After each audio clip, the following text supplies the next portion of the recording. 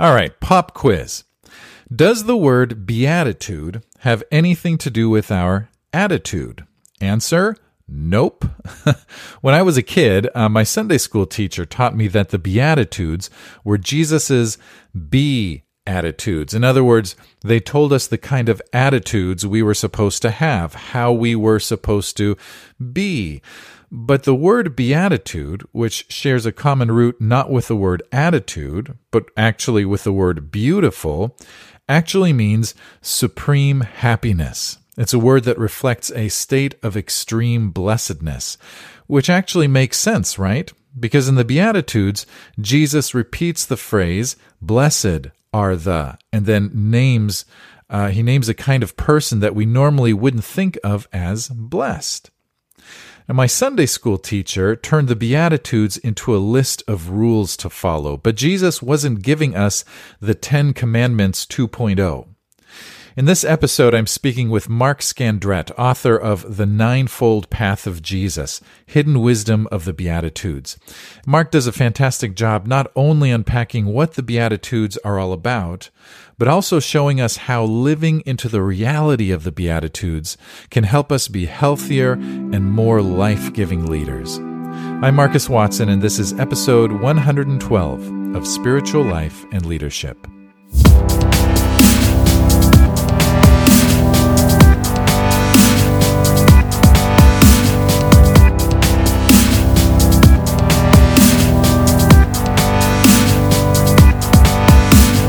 Hey everyone, I'm here with Mark Scandrette. Mark is the Executive Director of Reimagine, a center for integral Christian practice, and the author of The Ninefold Path of Jesus, Hidden Wisdom of the Beatitudes. Hi Mark, how you doing? Hey, great to be with you, Marcus. Yeah, I'm so happy to have you here today. Mark, why don't you just kind of start by telling us a little bit about what you do? Yeah, my wife and I and our kids live in San Francisco, California. I'm really passionate about helping people apply the teachings of Christ to everyday life. And so we normally host a series of workshops and encounters we call learning labs, and we do quite a bit of traveling and hosting of retreats around the world. During COVID, I'm doing all of this from my bedroom. Yeah. With online workshops. Awesome. Well, I'm looking forward to talking with you about your book, The Ninefold Path of Jesus. But before we get into that, I want to ask you a few get-to-know-you questions. And so here's the first one. Mark, what would a mirror opposite of yourself be like? Wow, these are some tough questions, Marcus. I would say I am the mirror opposite of myself. Okay, tell me more.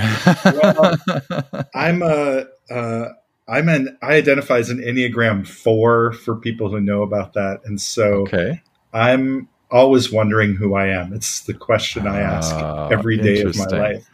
Okay, what have you figured out so far?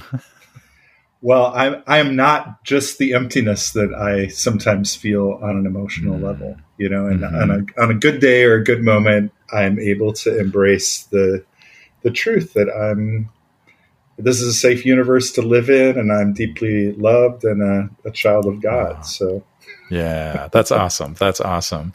All right. Well, here's the next hard question. If your life was a book, what would its title be? Wow. Well, it might be the first book I wrote was called Soul Graffiti, and that might be the title of my life. I'm really interested in, what how the message of Jesus hits the messy details of our lives and right where we live on the streets and secret places of our lives. Yeah. Oh, that's great. And then last question. What would the title of the current chapter of your life be? Wow.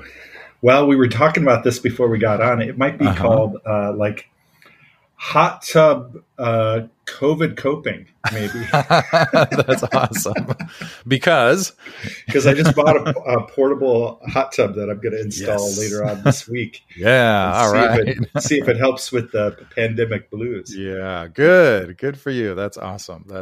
Well, good. Well, yeah, I'm really looking forward to this conversation, and I'd love to just kind of hear about your journey, your spiritual journey. You know, how did you come to faith? What did that look like as you grew older, and what led eventually to the writing of this book? Yeah, I came to faith at a very early age, and then kind of came into greater awareness of my relationship with God when I was 12 or 13 years old. Felt really called to do something with it. I was reading a Good News New Testament with the little drawings in it in the early 80s. I remember that. And just fell in love with Jesus and thought, I want him to be the master of my life. And that started me on my spiritual journey. Got into ministry pretty early. And by the time I was 19, I was regional director of a faith-based nonprofit. Became a pastor at 23 or 24. And because I grown up in church, I felt like I was, able to assume some leadership, but came to a crisis in my leadership when I was 26 or 27, where I wondered, is any of this making any difference? Not just for the people that I was serving, the congregation, but also for me.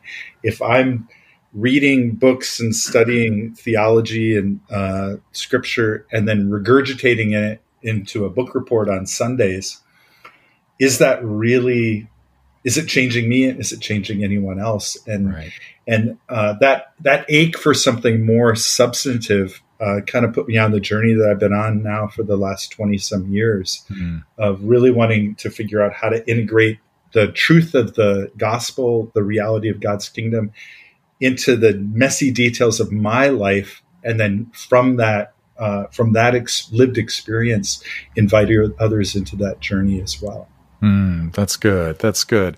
And then tell us about, what led to this book, The Ninefold Path of Jesus, a book focusing on the Beatitudes. Sure. Back in 2015, I was in a pub in London with some new friends that invited me to lead a retreat for their global staff. And I'd previously written a book called Practicing the Way of Jesus, was about a practical group approach to spiritual formation. And they said, we love what you did in that book. We want to do a project around the Beatitudes. Would you be willing to help us design a learning journey through the Beatitudes based on your experience? And I immediately said, yes, it sounded like a great project. And so we spent a couple of years together working on a project called 9 Beats, creating a learning journey through the Beatitudes. And so this book really comes out of traveling to 5 different continents and engaging with thousands of people, looking at these revolutionary words of Jesus at the beginning of Matthew 5, and inviting people into questions of what would this look like if we could experience these realities in our lives. Yeah, that's good. What I love about that is you didn't just wake up and say, I think I'll write a book about the Beatitudes, right? But it comes out of, I don't know how many years, but years of doing work around the Beatitudes and helping people begin to experience and live them out. Is that true? Yeah, I might write books different than other people, where I really I write it after I've had years of experience working with those principles and inviting others into it, because I want my writing to come from that lived experience. Yeah. Well, most of the folks listening to the podcast know what the Beatitudes are, probably, and have read them probably many, many, many times. But maybe just kind of help us understand what the Beatitudes are, and maybe why did Jesus give us the Beatitudes? Yeah. I mean, obviously, the Beatitudes come at the beginning of the Sermon on the Mount. And I think often the big takeaway that most of us get from the Beatitudes is that they seem to suggest that the blessed life or a with God life can come to the unlikeliest people. Jesus uses that term Makarios, which means something like, oh my goodness, this person has it going on. They are living life at another level. It's the kind of honorific that in today's culture we might give to a popular athlete or Queen Beyonce, a pop star, or a billionaire tech person. Like this is a person who's living life on a whole other level. Yeah. So what's surprising is who Jesus says, Makarios, blessed are too, and he says it to about people who are in poverty and struggle and suffering, people on the underside of power. So he's really turning the tables on our understanding of a blessed life and letting us know nobody gets left out, nobody gets left behind. Whatever your story, whatever your situation you find yourself in, God's life and God's light can come to you and can be experienced. The first time I ever came across that word Makarios was, I think, in Dallas Willard's Divine Conspiracy. And that just, it changed the way I thought about the Beatitudes. And that was maybe, 15 years ago, maybe almost 20, something like that.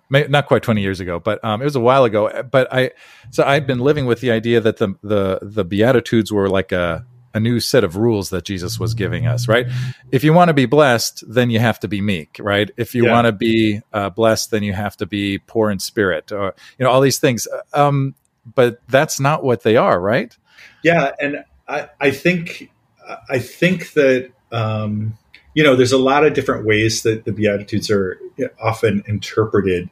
And, I think that I think that the main message is what we've already talked about, but I also think that there might have been some intention, particularly behind why Matthew chose 9 poetic statements, and they come at the beginning of the Sermon on the Mount, which, I'm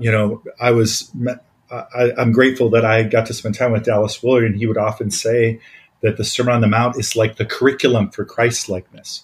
So I looked at the Beatitudes and thought, maybe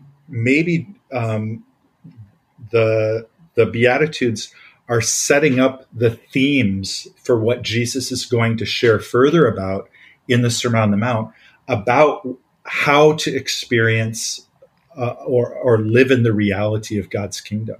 Yeah. So let me see if I understand this. So I was expecting you to go to say it's a parallel to the 10 Commandments, the 9, and then plus 1 is the rest of the sermon. That's not what you said, though. I was like, where's he going with this? I mean, that's another thought. That's an interesting one. Okay.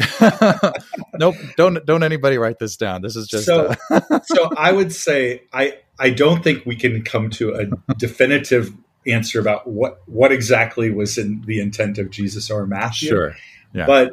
But for the purposes of my work, what I was looking for was a way to remember the themes in the Sermon on the Mount.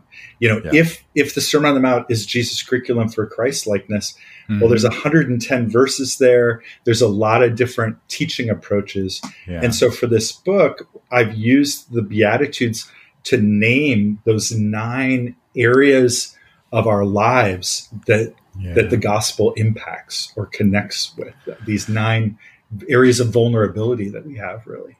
Yeah. Well, so let's talk then about the impact that the Beatitudes can have in our lives, right? If it's I like the title, The Ninefold Path of Jesus. It's a path, right? It's you take one step and then another step, and it takes you from here to there. Maybe that's one way of looking at it. Like, where do the Beatitudes take us? If we follow this path, where do the Beatitudes take us? Yeah. One of my premises is that Jesus had an accurate understanding of reality. The language he often used was the kingdom of God. And I think almost every place where Jesus says the kingdom of God, you could insert reality is this. Yeah. So if we could see the world as Jesus did, who God is, who we are, and how life works, we would naturally be able to, I think, live in the authority and the power and the presence that he had. And so he can, throughout the Sermon on the Mount, continually said, "You've heard that it was said, but I tell you." So he's trying to invite us to rethink our thinking or reimagine our assumptions about life. And so I think that there's some interesting kind of ahas that potentially open up for us when we look at those themes of the Beatitudes. And what would some of those ahas be? Yeah, well, one of them would be, I think that possibly the Beatitudes name some of our first instincts that take us away from God's reality and presence, and then invite us to re-engage with or affirm those realities on a deeper level. Here's an example. Example of first instinct. Most of us know about the fight or flight response, that when we encounter stressful new situations, our tendency is to feel anxious. Yeah. And this happened ever since we came out of our mother's bodies. There was this, I've got to survive instinct. And if we don't learn to see our situation from a broader perspective, that leads to toxic anxiety and a heightened state that's damaging to our minds and bodies. And so I think the Beatitudes mention 9 different instincts like that, and a way of seeing our situation from a larger perspective, from God's reality perspective. Right, which is why we can say that someone who is poor in spirit or meek or whatever or suffering is blessed, is Makarios, right? Because you're looking at it from God's perspective. You know what I love about it too is, right, just before the Beatitudes, it talks about the people that Jesus is talking to, all these people that are sick and lame, and and he's healing them, and it's like, oh, these are the people that are blessed. What? And you wouldn't expect anybody to say that, right? No, if you're lame, paralyzed, or blind, or whatever, how could you say that you're blessed? And here Jesus comes along and says, no, all you who think that you're not, you actually are. Anyway, that's that perspective from God's side of things. That so about it. Let's just go with that example. Jesus said, "Blessed are the poor in spirit," or the poor, in the words of Luke. So, what does it mean to be poor? Poverty is when you don't have enough, or you feel like you don't have enough. Something is lacking. And when we feel that, our first instinct is to grab and grasp, to close our hands and a tight-fistedness. I know what that feels like inside. Worry, anxiety, ambition, a greediness, a mentality of more, bigger, and better. Yeah. And so with this beatitude, and we see this play out in the Sermon on the Mount, Jesus is inviting us to move from this posture of close-handedness about not having enough, to open-handedness, to receive what we need with gratitude, to ask, seek, and knock for what we lack, to learn to be content with what we have, and then to share what we have with one another and learn to live with a sense of interdependence and generosity rather than that closed-handedness. Right. I love that. And you mentioned the postures in that as well. And you use that throughout the book. And there's even pictures of these different postures. Talk about the postures and why you think of the Beatitudes in those ways and why that's helpful. So during the time that we were developing this material, I was with some friends in London, and we were like, this isn't sticky. It's not snappy yet. Like, we know that these things are accurate to Scripture, these invitations, but it's not grabbing.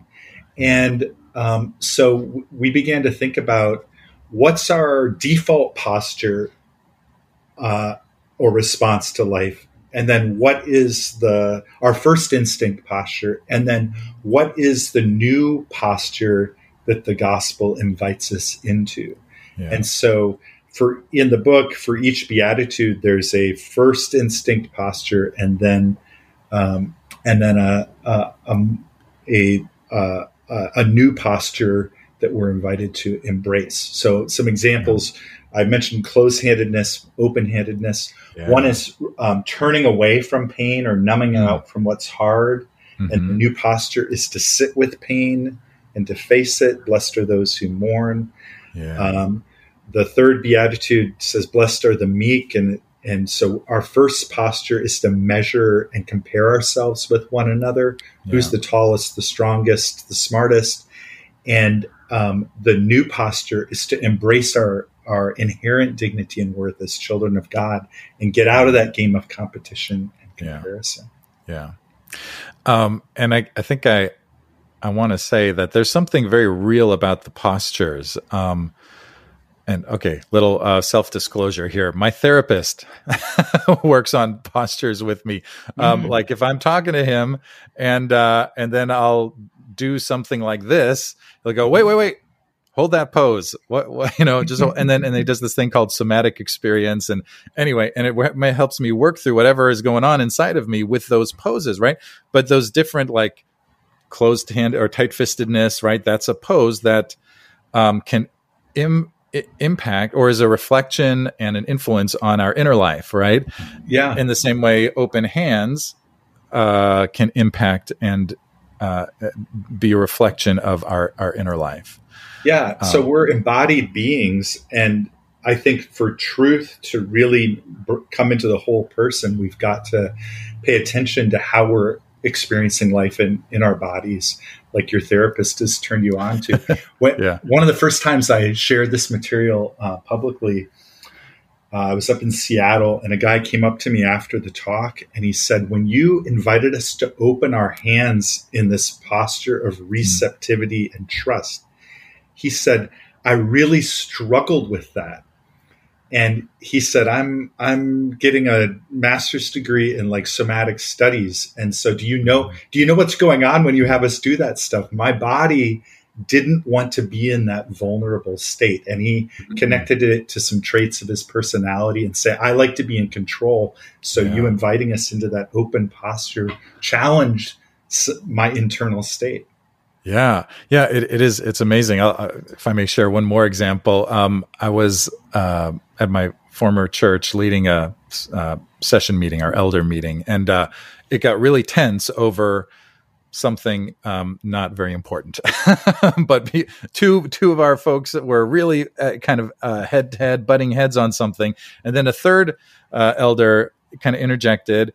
And he's an attorney, but a great guy, and he said, let's do this. Let's lay our hands palms up on the table and have our conversation that way, because it just makes it a little harder to get angry at each other. And it's like, wow, you're right. So we just all sat there with our hands palms up on the table, which is totally different than palms down on the table, and it's amazing how God works through our bodies. So anyway, I love that you included that, the different postures, which makes it really, embodied, tangible, right? It's a whole person.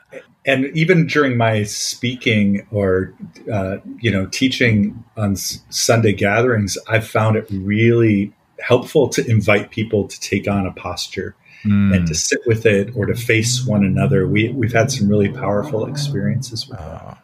That's good. That's good. Well, I'd love to talk about, just for the last few minutes, let's talk about just the impact on leadership. Why do pastors need to better understand? Why do ministry leaders, why do we need to better understand the Beatitudes? And how would you say that impacts the way we lead? Yeah, I like to think of the Beatitudes as the psychology of the kingdom of God.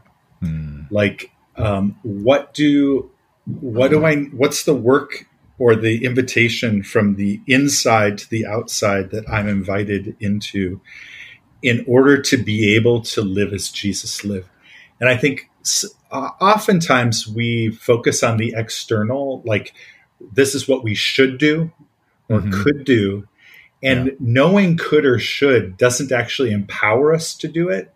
And so I'm very interested in accompanying leaders in helping them walk along with others and try and understand what choices and what awareness do we need on the inside in order to make it easy to follow Jesus' instructions on the outside. And he said his burden is easy and his way is light. And so he really does have a more free and light way for us to live that isn't earned, it's given, but it does require response. Yeah. Well, do you think there are any of the Beatitudes, any of these parts of the path, that are harder for leaders than others? I think I think everyone has some contact with kingdom reality, and other places where our minds and hearts tend to be distorted in our understanding of who God is and who we are and how life works. Yeah. And so I think it comes down to the individual. I do see some patterns with leaders where I think a lot of us struggle with competition and comparison. And so that beatitude invitation, blessed are the meek, where we learn to affirm inherent dignity and worth rather than comparing or competing, is really powerful. Yeah. I think for particularly those of us who lead in the West, the Western world, success and achievement are a really big deal. And we rarely take time to mourn or feel the feels or to sit with mistakes and failure. And so Jesus' invitation, blessed are those who mourn, to sit in lament and complaint can be a really powerful invitation to us. Yeah. Yeah. Especially again, I think in the West, where we try to hold the negative feelings away, and the Beatitudes, in a way, are an invitation to lean into them and find the blessing in those feelings, even those that we consider negative, right? Yeah. Maybe you have I'm just thought I'd see, you have a story. You've worked with a lot of people, someone whose leadership maybe that you've seen develop in some way, in a positive way. Yeah, we really, at the heart of this book is this journey that I invite people on to, and so a couple times a year I start groups that are called Ninefold Path Leader Labs, and we've had a chance to, over the last few years, to invite hundreds of leaders, maybe even thousands of leaders around the world, to engage in a heartfelt multi-week experience of working with these the Beatitudes. And the key to it is it's not just an intellectual or cognitive trip. We're inviting one another to be authentic and to take on some practices that might help us integrate the reality that these Beatitudes point us towards in everyday life. So a lot of the leaders that we've had go through it say, I've been a Christian a long time. I've taught scripture a lot, but this group has challenged me in some really powerful ways and brought this truth home to the private places of my life. And I'm experiencing newness. I'm learning to trust in the Creator's care in new ways.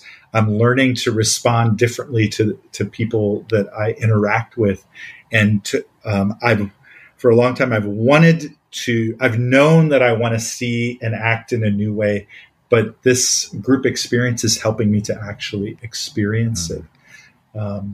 That beatitude where Jesus says, blessed are the merciful, for they will be shown mercy, has been particularly powerful for a lot of people, where we invite one another to learn to look with eyes of compassion rather than judgment or contempt. Yeah. And so for each beatitude, including this one, we ask what we call an animating question. Who do you tend to label, stereotype, or judge? And we'll share about that with each other. And then we'll take on some practices to address that. One of them is something we call Eyes of Compassion, where we say, take some time this week, go to a public place where you can see lots of people, and for 30 minutes to 60 minutes, try and look at each person in the face and in the eyes if you can, and remember who they really are. And pray this prayer silently: child of God, may you be well. And so many people have a transforming experience kind of working on that. I think compassion is like a muscle that we can learn to exercise, to resonate with God's heart towards others and towards ourselves. And the promise that Jesus gives in the Sermon on the Mount is if we learn to look at one another through eyes of compassion, through eyes of mercy, that we'll receive the kind of compassion that we so desperately long for. That acceptance we so desperately long for. Yeah. Oh, that's good. And last question: How have you been formed, perhaps, in your study of the Beatitudes? And I've had a chance to sit with them on almost a daily basis the last 5 years, and I would say I continually feel like a beginner, like they keep inviting me back to reality, on this journey of recovery. And sometimes I see signs of, wow, I really am learning to live in compassion, or learning to live in trust.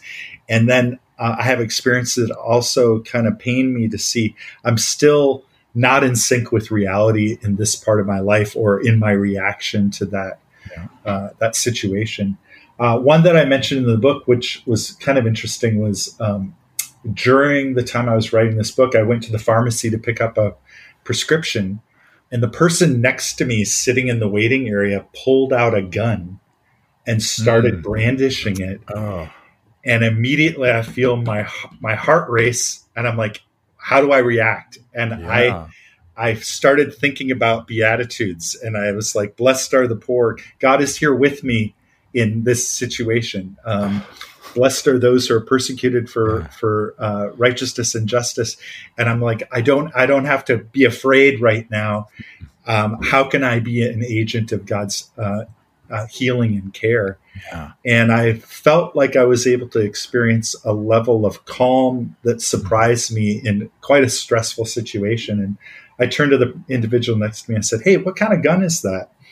And they kind of mumbled something. And I said, friend, I'd encourage you to put it away right now, because I'm afraid that if the security guard sees you, you might have not a good interaction with him or with the police. And the person quietly put it back, and I went up to get my prescription. And I said to the pharmacist, you might want to keep an eye on that guy, because I think he's having a rough day.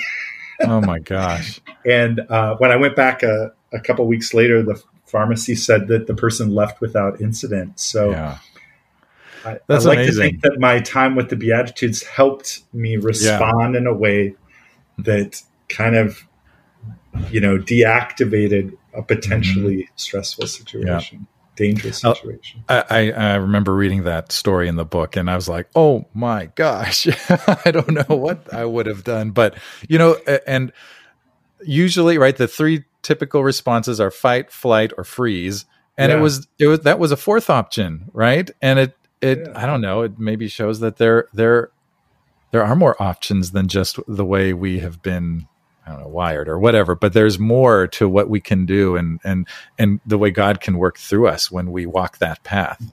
And I think as leaders, we really have an opportunity to help people to see when am I living in the light of God's care and presence, and when am I not? And when we are judgmental, afraid, worried, anxious, revengeful, we're contemptuous, we're not living in the light of God's kingdom and reality.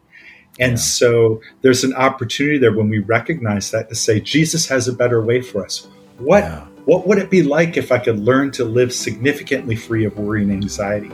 Or what would it be like if I could let go of my resentments? So one of the things we work on a lot in our groups is inviting people to make a list of people that they've struggled to forgive or let go of resentments towards.